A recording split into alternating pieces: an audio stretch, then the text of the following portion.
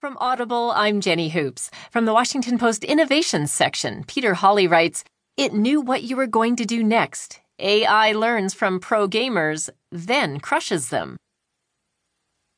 For decades, the world's smartest game-playing humans have been racking up losses to increasingly sophisticated forms of artificial intelligence.